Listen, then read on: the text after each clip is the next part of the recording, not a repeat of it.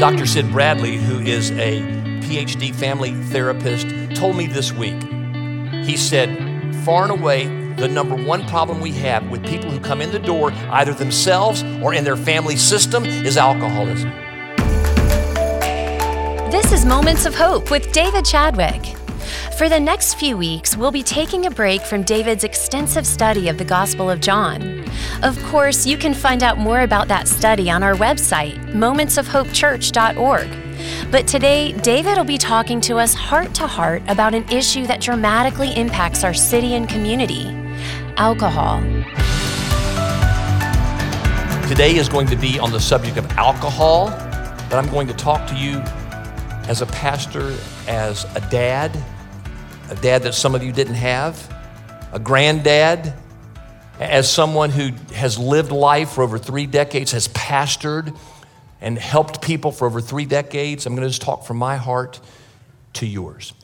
Today about one of the most difficult but problematic issues in our culture today. It's permeated the church. It needs to be addressed, the subject of alcohol. So we begin with the scripture. What I'll tell you is not my opinion. I really don't care about my opinion. I don't care about your opinion. I care about God's opinion. And I believe God has stated his opinion in his word. And I place myself under the authority of the scripture. So what I hope to give you in all of these messages, especially today, is the word of the Lord on the subject of alcohol. The first verses about the problems of wine is found right after the flood in Genesis 9, 20 and 21, the story of Noah. Noah began to be a man of the soil, and he planted a vineyard. He drank of the wine and became drunk and lay uncovered in his tent. And those of you who know the scripture know that this broke apart his family and caused the first enslavement of other people in the Bible. But in a positive vein, Psalm 104 verses 14 and 15. You, God, caused the grass to grow for the livestock and plants for man to cultivate, that he may bring forth food from the earth, and wine to gladden the heart of man, oil to make his face shine, and bread to strengthen man's heart. So God created wine to gladden the heart of man. John 2, 9 and 10, the first miracle of Jesus at Cana of Galilee in all of his ministry. When the master of the feast tasted the water now become wine and did not know where it came from, though the servants who had drawn the water knew, the master of the feast called the bridegroom and said to him, everyone serves the good wine first, and when people have drunk freely, then the poor wine, but you have kept the good wine until now. From Proverbs 23, verses 29 through 35, about wine and alcohol. Who has woe? Who has sorrow? Who has strife? Who has complaining? Who has wounds without cause? Who has redness of eyes? Those who tarry long over wine. Those who go to try mixed wine. Do not look at wine when it is red, when it sparkles in the cup, it goes down smoothly. In the end, it bites like a serpent and stings like an adder. Your eyes will see strange things, and your heart utter perverse things. You will be like one who lies down in the midst of the sea, like one who lies on top of a mast. Isn't that a great image? A drunken person lying on top of a mast of a sailing ship. They struck me, you will say, but I was not hurt. They beat me, but I did not feel it. When shall I awake? I must have another drink. Isaiah 5:22, one of the reasons God brought his judgment upon the nation of Judah. Woe to those who are heroes at drinking wine and valiant men in mixing strong drink. They brought many others down with them. That's what it goes on to say.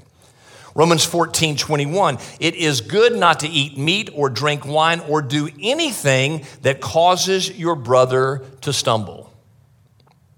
And finally, read this one with me, Ephesians 5:18. And do not get drunk with wine, for that is debauchery, but be filled with the Spirit. Be filled with the Spirit. Be filled with the Spirit. So I could be a different kind of pastor, you know. There's a huge number of millennials who are now attending this church. It amazes me because every church growth expert says that as the pastor ages, the congregation ages. And in our last survey, the average age of the person who attends here has gone from 43 to 37. What I offer is just a lot of experience in these ways. And I think that what's going on here is a number of millennials, a number of younger people are coming here asking, how do I live life? I want to hear from someone who's lived life, not just another cool hip pastor. I want to hear from somebody who's lived life. So I'm going to speak to you in this area of alcohol as hopefully a man of God who has lived through a lot. So here's some facts about alcohol.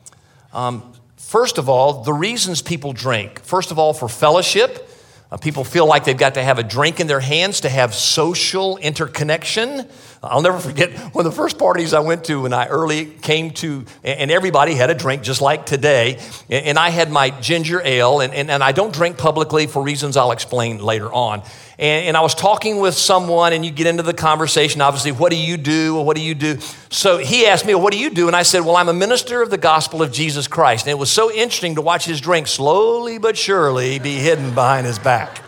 No kidding. I guess I have that effect upon people. People drink for fellowship. They also drink for escape, to medicate their pain.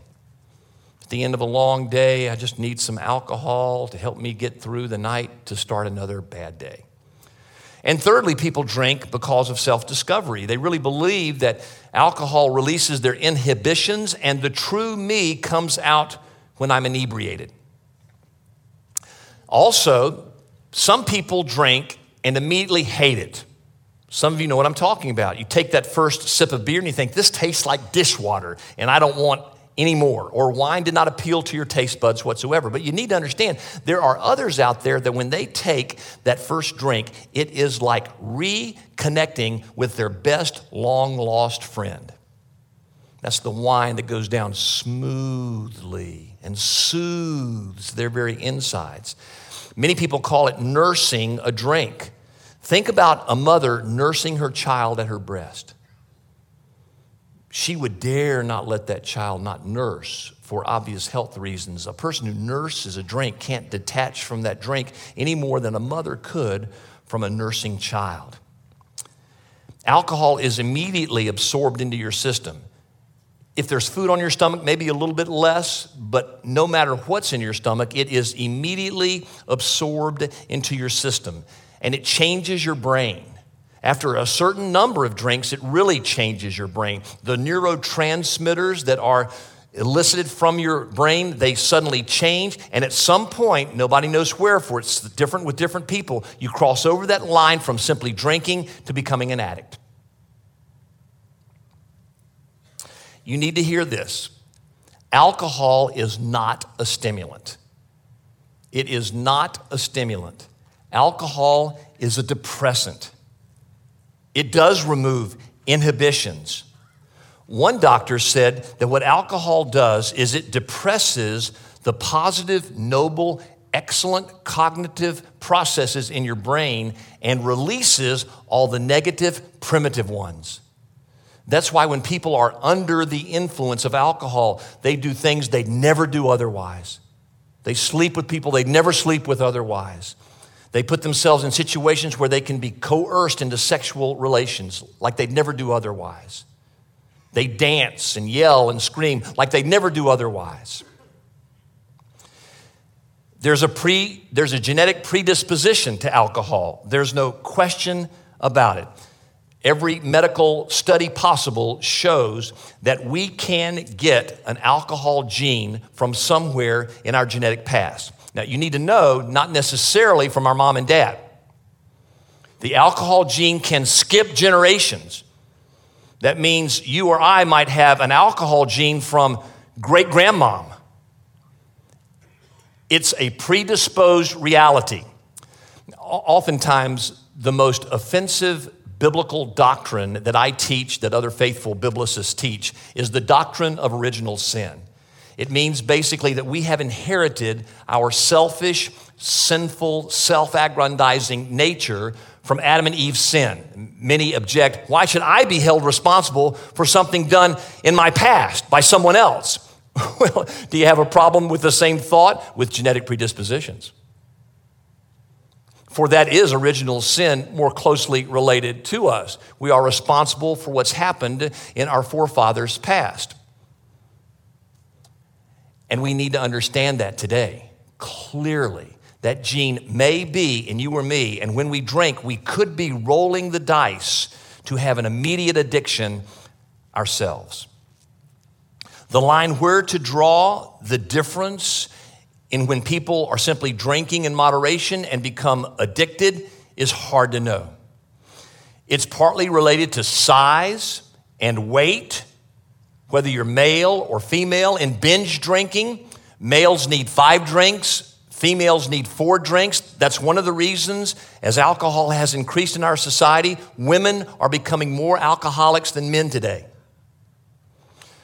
If men are larger and have more weight, it takes more drinks to get them drunk, no question. There are also cultural influences. Interestingly, Jewish people don't have a lot of alcoholism generally in their culture. Why?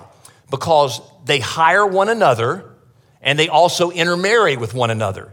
So if someone drinks to the point of drunkenness and becomes an alcoholic, they know they're risking, in the eyes of the community, ever getting a job or ever being married. So there's a moral consensus, a moral pressure to avoid alcoholism at all costs. Here's some facts about alcohol. 65% of all Americans are alcoholics at some level or another. 1 in 7 are dangerously alcoholic. Thirdly, the major factor in divorce, rape and date rape, murder, spousal abuse, and child abuse is alcohol. 1 in 13 in America will die from alcoholism. The same number as who will die by running a red light, 1 in 13. Dr. Sid Bradley, who is a powerful part of our staff, a PhD family therapist, a dear friend for many years, told me this week. He said, far and away, practically every problem they have, far and away, the number one problem we have with people who come in the door, either themselves or in their family system, is alcoholism. Practically every person has alcoholism somewhere in their lives, affecting them negatively. The sale of alcohol has risen 40% in the last 25 years in American life. Marilyn and I love to go to the beach. Over the last 15 years, we have one particular beach we love to go to. We've been interested to watch how this particular supermarket where we shop, for most of our years there, had a section that was simply applicable for health nuts. It was people who wanted to buy health food. Over the last year, amazingly, that section of the grocery store has been taken out and been replaced with alcohol. Moreover, it's not just that section. They've added 3 long rows of alcohol, liqueurs, wine, other beverages. It's increased 40% in the last 25 years. The U.S. economy guesses that somewhere around $223.5 billion is lost annually in the workforce by alcoholics who cannot come to work or who are at work drunk and can't perform. In the past, people have tried to regulate alcohol with prohibition. We had it in America in the 1800s and into the early 1900s. You might be interested to know that prohibition, trying to eliminate alcohol legally in America, is preceded to the 12th century. Other people have seen the dangers of it and tried to legally keep it from being sold and drank in their cultures. In the 16th century, you have Reformed theologians. For those of you who don't know, they were the theologians who fought against some of the Catholic Church's wrong doctrines, like Luther and Calvin and Zwingli. Interestingly, they taught moderation, but mostly because the Victorian atheists and the Gnostics, which was an early church heresy that frankly is still around today, was so offensive to them, they took the opposite side because the Victorian atheists and the Gnostics said we must abstain totally and completely from alcohol. Then, of course, in America, you had in the 1800s different groups of people coming together to promote prohibition around one single issue. They were people from the KKK to the suffrage movement trying to get women's votes rights, to other organizations that came together, coalesced together for the purpose of fighting the bar stool problem. What's the bar stool problem? If any of you read Charles Sheldon's In His Steps, that was the precursor to WWJD bracelets. WWJD means what would Jesus do? And many people would wear them, and before they would make a decision, would look at the WWJD and ask the question, what would Jesus do? Charles Sheldon wrote a book called In His Steps from a verse in 1 Peter, which talks about how every Christian should try to live in the steps of Jesus, try to follow his ways. And he was fighting against the bar stool problem. Again, what's the bar stool problem? Well, in saloons that sold alcohol in the 1800s, they'd have the adult bar stools, and they would have a bar stool half the size. And therefore, the bartenders and the owner of the taverns would get the adults to come in and bring their children who would sit on the lower bar stools to try to get them drunk on alcohol so that the owner of the tavern and the bartender would have long-term jobs. Many people found that offensive, again, from the KKK to the suffrage movement to many others. By the way, for those of you who are parents with small children, you need to know that pornographers today are aiming their wares toward our 8-year-olds to get them to view that junk, burn it into their heads, get them addicted early on so that industry will always have a profit. So the barstool movement is what caused prohibition. And it lasted for several decades, but it didn't last forever. Why? Because through speakeasies, people could find alcohol, they would continue to drink, and people understood eventually that even though laws help regulate society and keep people from doing bad things, you can't legislate the changing of a human heart. The only way you can change a human heart to desire to do right is with the gospel of Jesus Christ, which changes a heart that's stony into a heart that's filled with love. So prohibition vanished in the 1920s because people's hearts still yearned for alcoholism. And the problem, dear friends, is continuing to grow. I would even say proliferating today.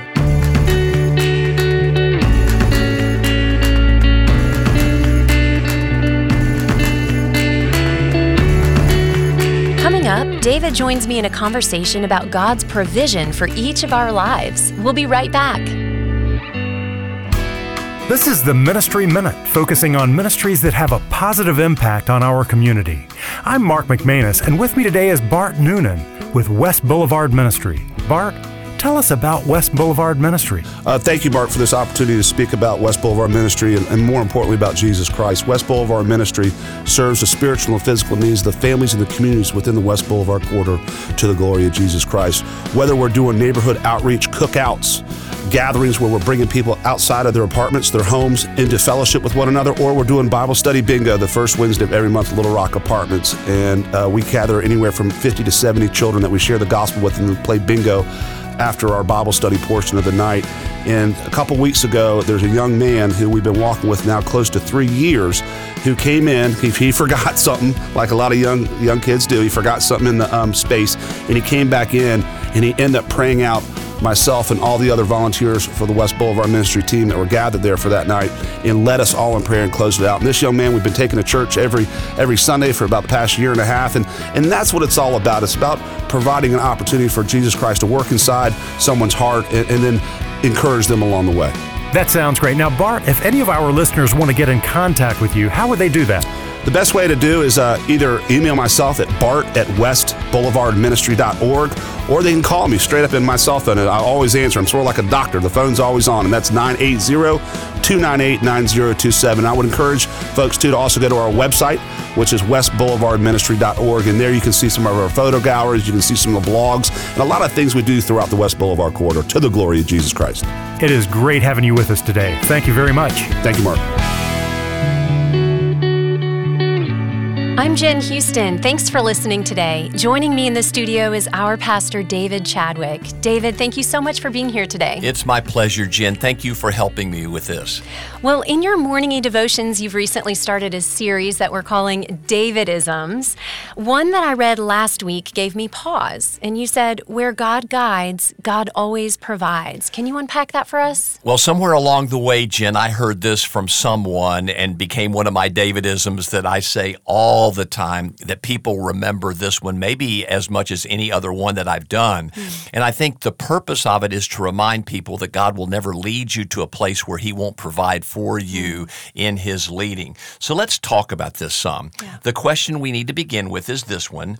Do you, listeners, Jen, David Chadwick, do we all trust God constantly and completely? Do you rest assured that God is in control as He leads you in accordance with His will, and then will also provide for you every need that you will have in order to accomplish His will? And here's the bottom line. You can. Because where God guides, God provides. Everyone say that with me right now. Where God guides, God provides. It's impossible for God to steer your life in the wrong direction because God is perfect, and as is His guidance for your life. God's also a promise keeper, and He promises us that we shall not want for anything. Psalm 23:1, the Lord is my shepherd, I shall not want. His very name embodies provision. So with God, we will never be misguided. We won't ever be led astray. We will never be lost. He's a good shepherd who guides His sheep well. God has a perfect will for all of our lives. He wants to lead us to places where we can accomplish His will. Provision may not be imminent. We may not see immediately how God is providing for us, but we can rest assured that as we go to where He calls us, He will meet our every need. We can go full throttle. We can go without hesitation, knowing again that God will provide our every need. Obedience is our purpose. That's what we're called to do. Provision is God's promise, something He has assured us that He will give us. So therefore, listeners today, seek God with all of your heart. Seek His will with every ounce of your being. Seek God's guidance for His purposes in your life. And when you do, you can therefore trust that He will meet your every need, because here is a great Davidism that is rooted in God's Word. Where God guides, God provides. It's His promise. Everyone say it one more time. Where God guides, God provides. Well, this reminds me of something that I tell my children often, is that you will be protected when you obey. There is protection in obedience, and I am providing protection to my children when I have them obey me. So this is really good. Thank you so much. And Jen, this one fits well with a previous Davidism where I said, the safest place to be is in the will of God. There may be turmoil surrounding you, but if you're walking in the will of God, He will protect you. He will provide for you. May I say it one more time, listeners? Where God guides, God provides. And if you'd like these daily Davidisms to come to your inbox every morning at around 7 a.m., please go to momentsofhopechurch.org, subscribe to them. They'll arrive in your inbox free of charge. It's from my heart to yours to start your day with a moment of hope. This has been Moments of Hope with David Chadwick, Senior Pastor of Moments of Hope Church. Today's message is from our online worship service, and you can be a part of that service each Sunday morning at both 9 and 11 o'clock by going to momentsofhopechurch.org.